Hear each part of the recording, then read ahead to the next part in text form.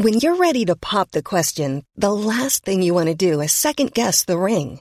At BlueNile.com, you can design a one-of-a-kind ring with the ease and convenience of shopping online. Choose your diamond and setting. When you find the one, you'll get it delivered right to your door. Go to BlueNile.com and use promo code LISTEN to get $50 off your purchase of $500 or more. That's code LISTEN at BlueNile.com for $50 off your purchase.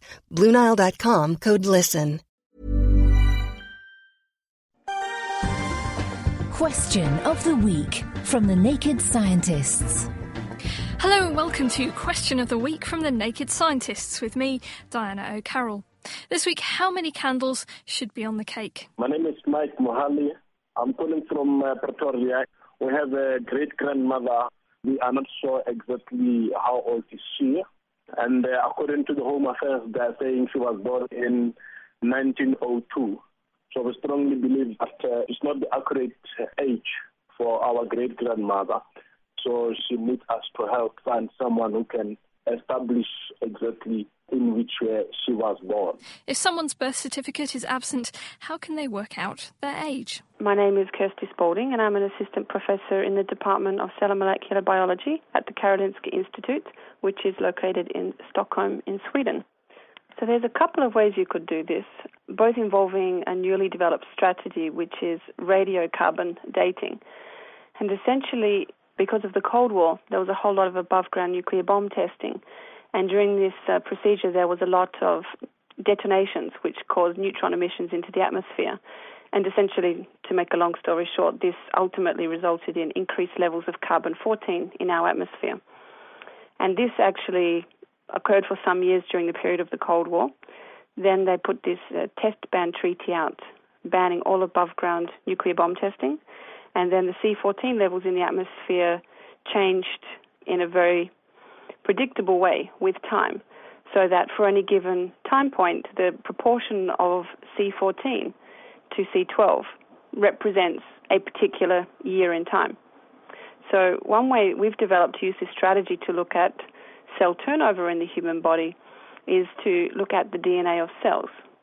And by determining the proportion of the radioactive carbon-14 to the stable isotope carbon-12, we're able to say when this cell was born.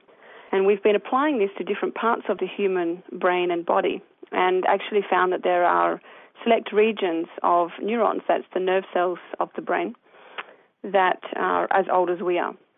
And so by taking some brain cells from this region of the brain, cortex, cerebellum, for example, we're able to take out the DNA from these cells, carbon date them, and they will tell us the year of birth of the individual. But what if you don't particularly want to take a sample from a living person's brain? Another way that I've developed with colleagues, and this actually uses the C14 to C12 ratio in tooth enamel.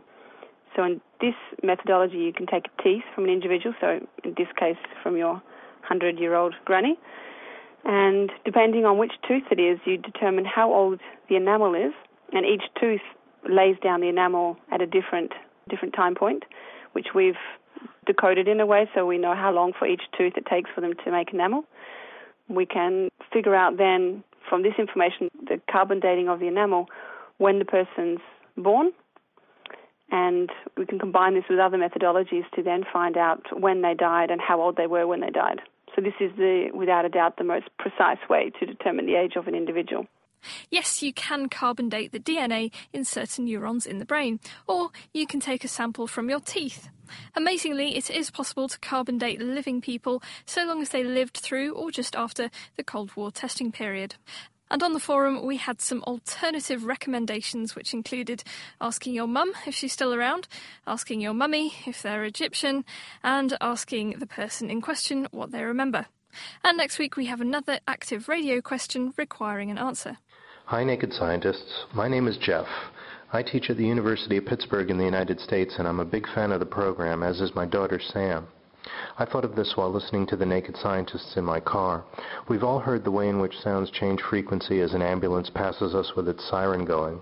What I wonder is whether a conventional radio broadcast experiences Doppler shift when we're driving toward or away from the transmitter. Does the pitch, or more likely the tempo of a pop song, go up if I'm driving toward the transmitter, even if I can't perceive it? I figured that the Doppler effect wouldn't affect digital broadcast, but I'd like to know about that as well. Thank you. Are radio signals affected by the Doppler shift? Let us know your thoughts by emailing us with the address chris@thenakedscientists.com or write it on our forum to share your answers. We'll pick out the best one.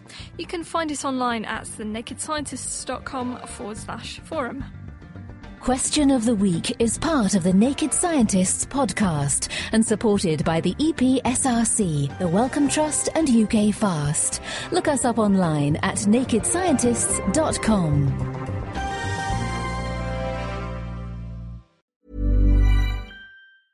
Thinking about your next career move in research and development? Then it's time to make your move to the UK. The nation that's investing £20 billion in R&D over the next 2 years. The nation that's home to 4 of the world's top research universities. The nation where great talent comes together. Visit gov.uk/great talent to see how you can work, live and move to the UK.